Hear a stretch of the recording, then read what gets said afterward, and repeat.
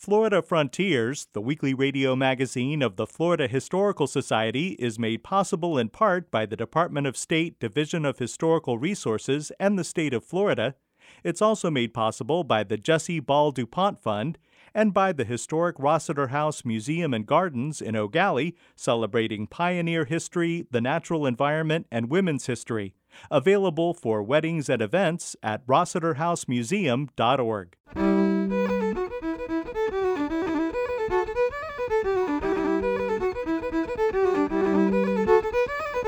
This is Florida Frontiers, the weekly radio magazine of the Florida Historical Society, on the web at myfloridahistory.org. I'm Ben Brotmarkle, and coming up on the program, it's been 50 years since the opening of Walt Disney World, and the company has its own government in Florida.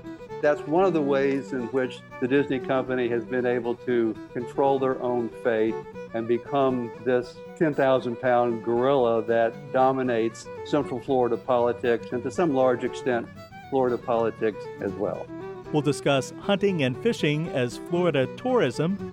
Beaches played little role in the vacation plans of 19th and early 20th century tourists. And we'll talk about the fall of Fort Caroline.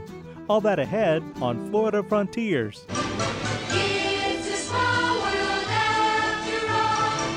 It's a small world after all.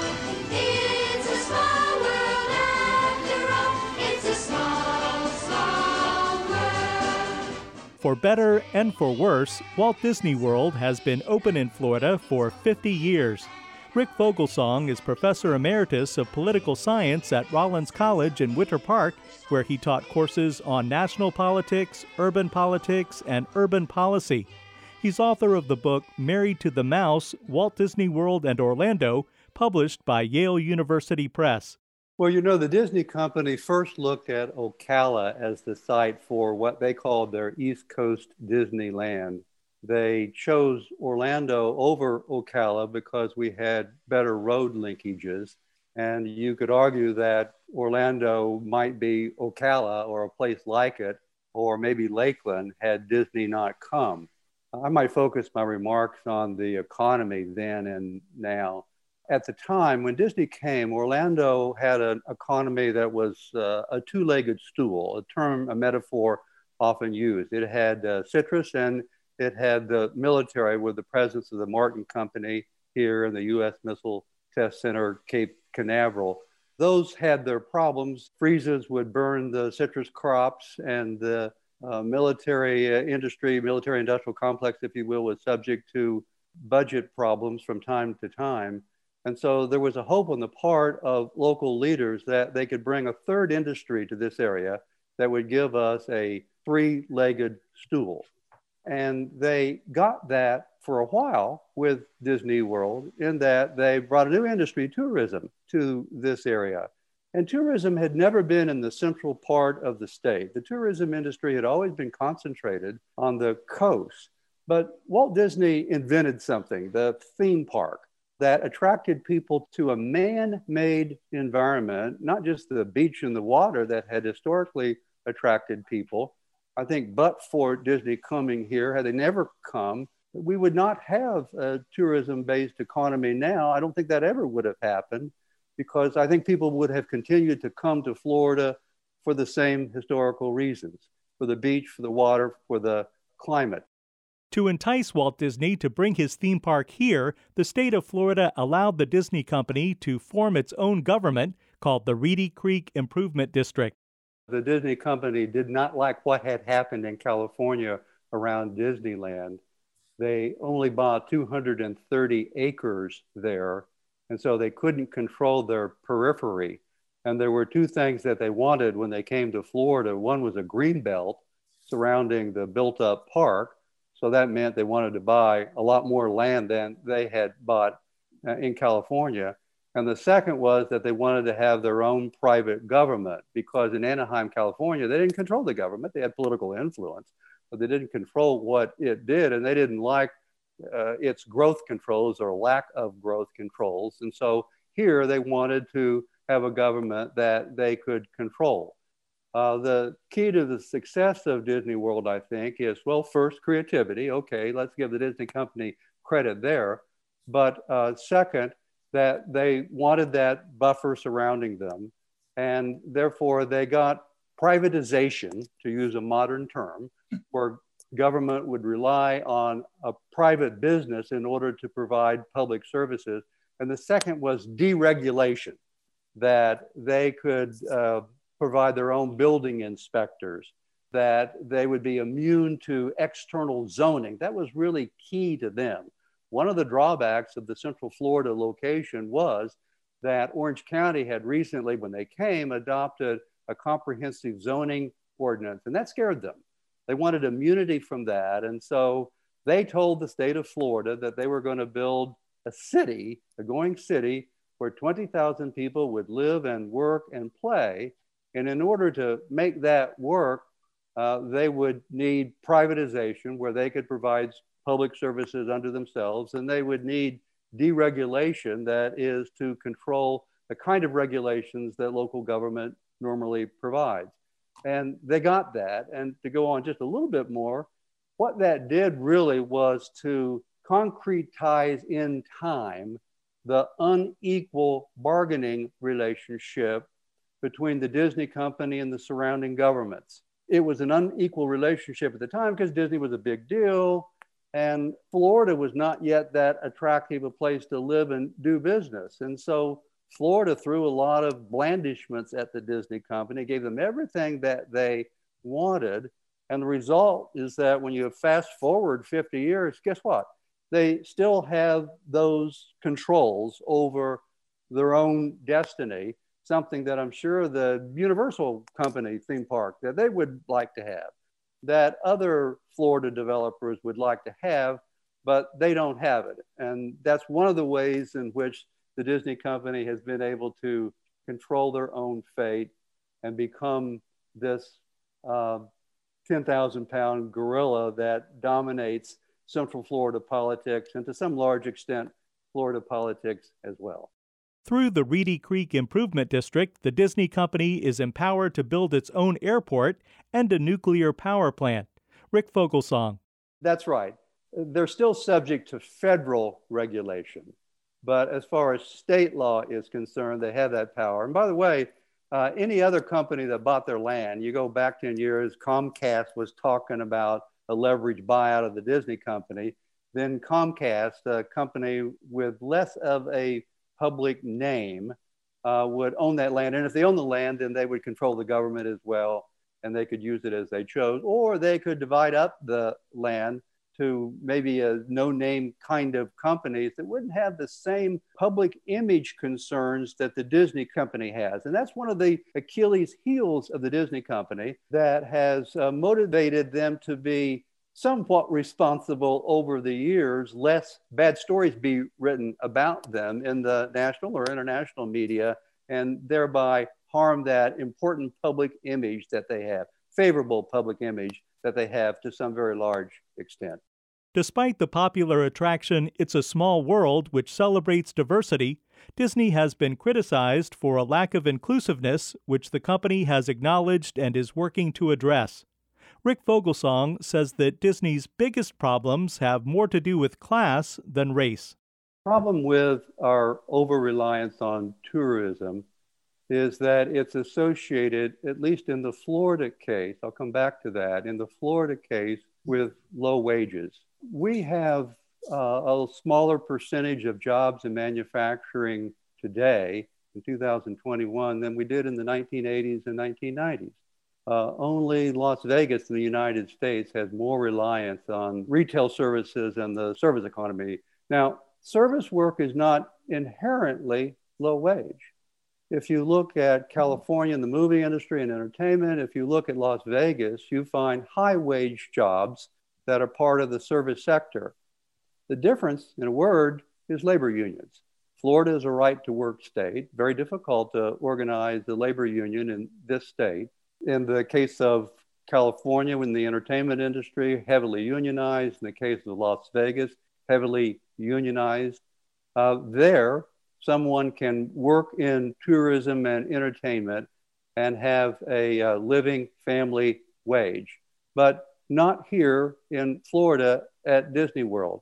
So that's the challenge, I think, for Central Florida, is to move on up the ladder of economic evolution to produce higher value added products where we're not so reliant upon tourism. But just quickly here, there's a saying among some economic historians about path dependence, that where you start from in economic evolution determines where you can get to.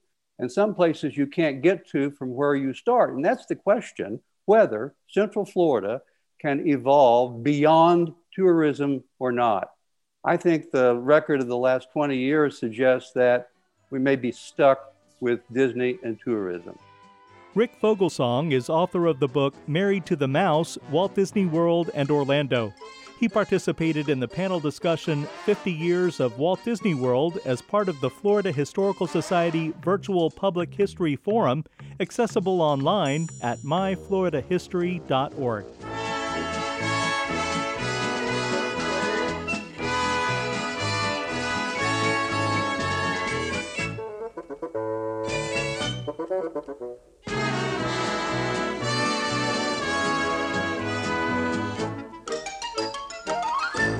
This is Florida Frontiers, the weekly radio magazine of the Florida Historical Society. I'm Ben Brotemarkle.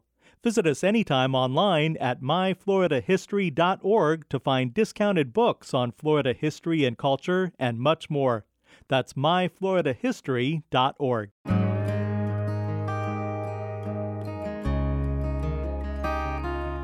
It sits above the mantel on a couple rusty nails, and it's worth a bunch of money, but it damn sure ain't for sale. The good Lord only knows all the stories it could tell. Granddaddy's gun. Joining us now is Connie Lester, Associate Professor of History at the University of Central Florida, Director of the Riches Digital Archiving Project, and Editor of the Florida Historical Quarterly. Connie, there is, of course, much to Florida history and culture beyond the theme parks, but tourism has been prevalent in the state for quite some time. Yes, we've talked about tourism before theme parks several times, but we haven't been specific about what people did before there were rides and costumed characters. In some respects, they did the same things they enjoyed in other locales, but in Florida, it seemed more exotic and adventurous. Hunting, fishing, boating, and golfing occupied the time of winter visitors who spent weeks, not days, at luxurious hotels. Beaches played little role in the vacation plans of 19th and early 20th century tourists, but by the 1920s, surf, sand, and a healthy tan were the rage for younger visitors. Even for them, some of the older recreational pastimes continued to be important. The intersection of tourism and environmental history with studies of hunting and fishing tell us a lot about social attitudes, race, class, and the development of conservation and environmental regulatory agencies. As Marjorie Kennan Rawlings showed us in The Yearling, hunting and fishing were essential to the well-being of families trying to scrape a living out of poor land. Their knowledge of the habits and habitats of the fish, birds, and mammals living nearby made these men valuable as guides for those with more time and money who came to Florida not in search of food, but recreation. Renting out their boats and knowledge of the waterways and best fishing sites brought in cash for families with few opportunities to improve their economic status. Leading parties of hunters to rookeries, salt licks, ponds, and feeding grounds of the avian and mammal populations that exemplified Florida's biological diversity satisfied the masculine urges of the day and decimated the wildlife. Charlie Venuto used the Journal of the Harvard Canaveral Club, a hunting club organized by members of the class of 1888, to demonstrate the initial abundance of wildlife, the profligate hunting practices of the time, and the rapid decline of waterfowl. Initially, these solid young men of Boston hunted from blinds supplied with wicker chairs and cigars. Even those with minimal shooting skills could kill more than 200 ducks per day. Few were eaten, and most were simply buried by the club staff. Connie, some hunting lodges made sure that there was plenty of game available, and some of them were in a more manufactured southern setting, right? Indeed, a different kind of sport tourism took place along the shores of Lake Monroe, where New York wine merchant Frederick DeBary established his vacation home and hunting lodge. By 1940, the DeBary Hall hunting lands had grown to more than 6,000 acres of managed game. DeBary Hall entertained the invited elite that included U.S. presidents and the highest levels of American society.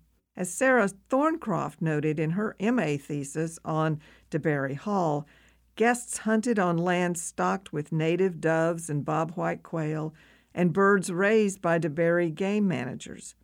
The land itself was groomed for hunting, with trimmed vegetation and spread corn and millet to attract the birds and ensure that guests enjoyed a satisfactory hunting experience. Twice a week, DeBary staff hunted bird predators to minimize natural population reduction. DeBary Hall was not unique in offering managed hunting lands. In the low country of South Carolina and in other parts of the Deep South, Northern investors bought up former cotton and rice plantations that had fallen on hard times and converted them into sport hunting plantations, offering an outdoor experience with a, quote, authentic Southern flavor. DeBary Hall differed from other such ventures only in its lack of a plantation history. It was built by Frederick DeBary in the 1870s, but like other sport hunting plantations, it employed a black staff to manage the game and provide Old South authenticity. Now, there were more activities than hunting for tourists. Golfing has been a popular occupation for Florida tourists for more than a century.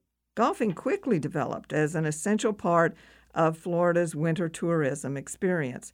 And as Scott Kingdon suggested, golf played an essential role in the 1920s Florida land boom.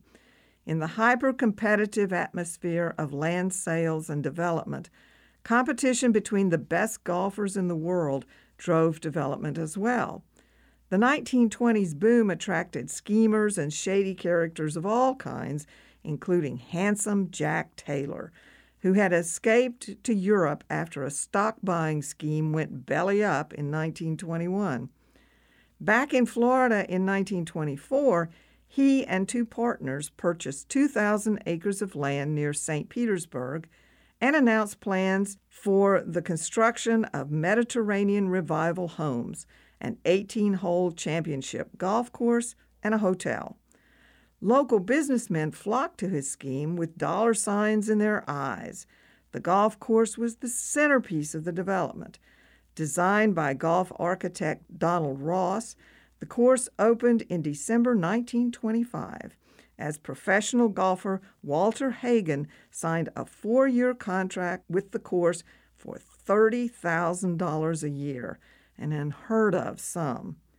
Not to be outdone, the rival city of Sarasota also got into the development game and claimed the title of a city founded as a place to play golf, a mouthful that promoters hoped would overcome any advantage St. Petersburg may have gained with its new golf course. The rivalry led to what Kingdon called the match of the century, a 1926 contest between Hagen and Bobby Jones, the reigning U.S. amateur champion and the golfer associated with the Sarasota course. The match would consist of 72 holes played between the two courses. I'll let you read the article, Match of the Century, to learn who won, but suffice it to say, the developers did not have much time left before their dreams would crumble in a Florida-style collapse, all too familiar in the state's history. Looking at tourism outside the roadside attractions and theme parks, so familiar to Florida's travel history, we can see that hunting and golf were important to the development of the state. And of course, golfing remains popular today. Thanks, Connie. You're welcome. Connie Lester is Associate Professor of History at the University of Central Florida, Director of the Riches Digital Archiving Project, and Editor of the Florida Historical Quarterly. Granddaddy's gone.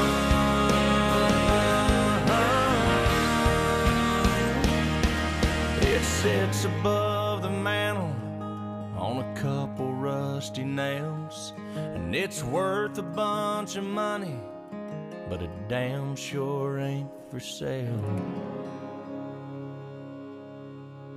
This is Florida Frontiers.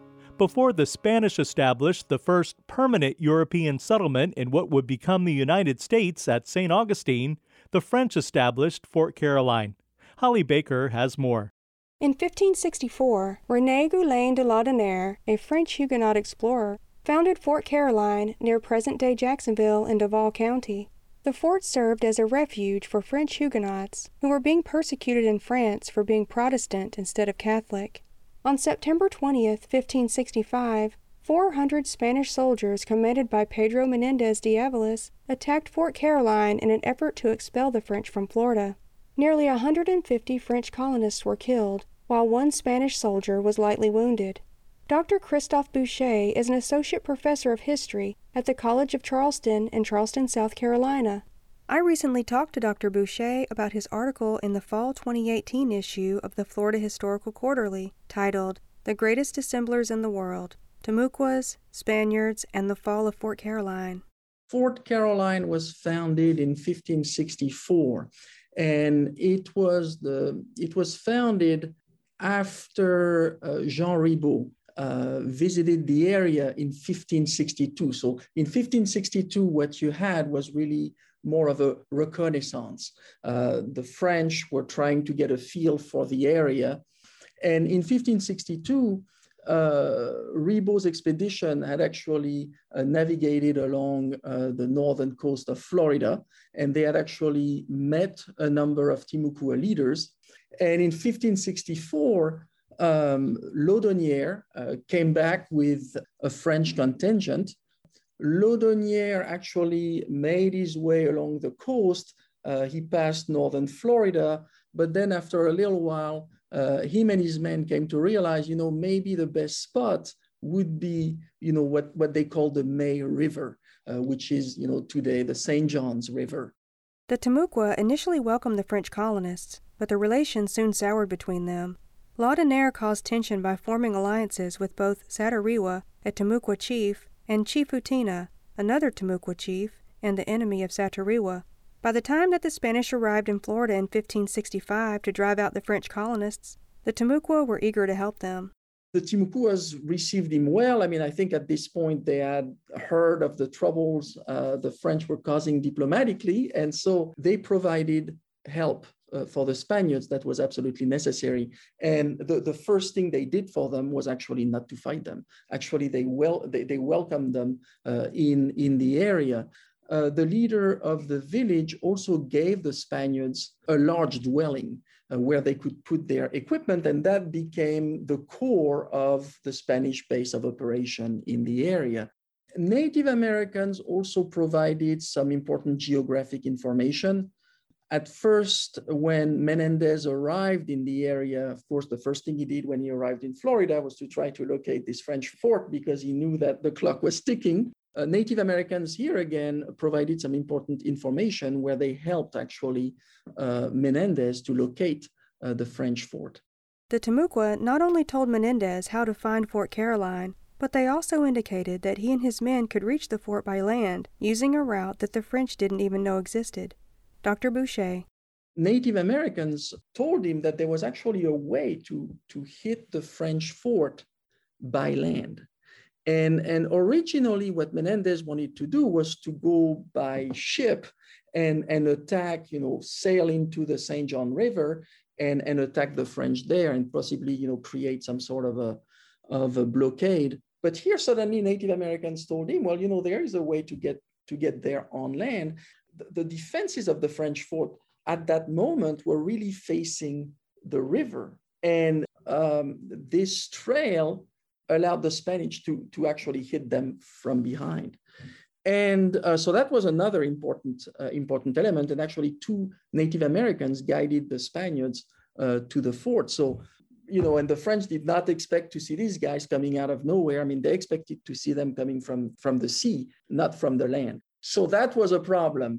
Pedro Menendez and his men marched for days through the swamps of northern Florida during a raging hurricane to reach Fort Caroline for the surprise attack. The attack was so sudden and so unexpected. It was, windy, rainy, and the French in Fort Caroline were really diminished in terms of troops.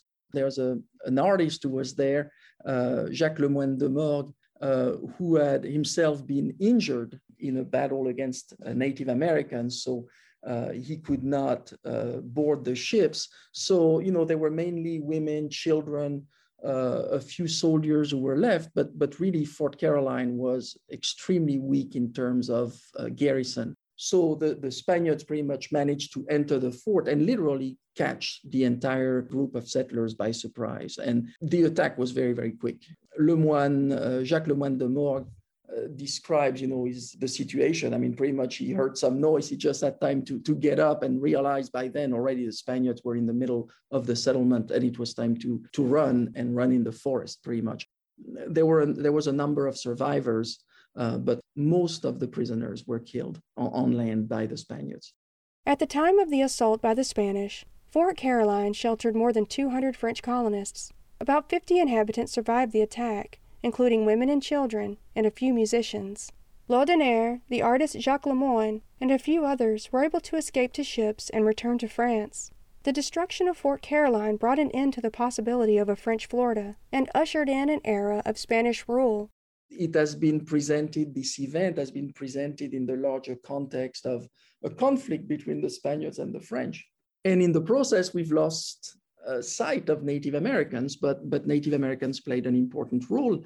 And what is important too is that the fall of Fort Caroline was also important in terms of colonial American history because it completely redirected the French colonial interests in the region.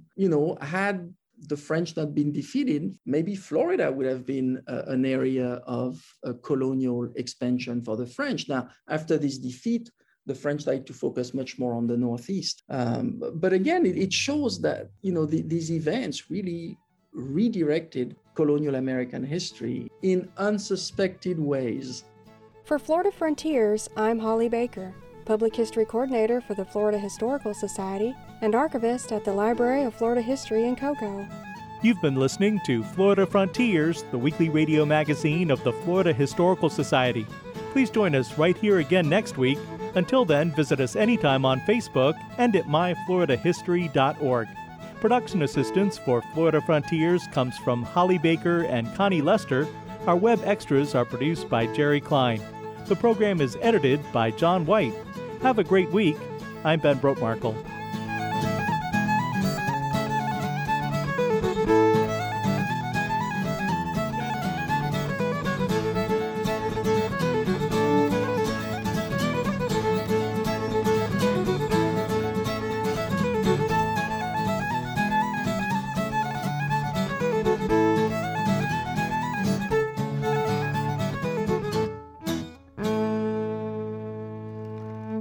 Florida Frontiers, the weekly radio magazine of the Florida Historical Society, is made possible in part by the Department of State Division of Historical Resources and the state of Florida.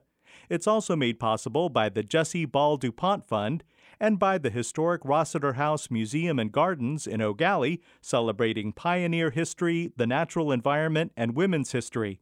Available for weddings and events at rossiterhousemuseum.org.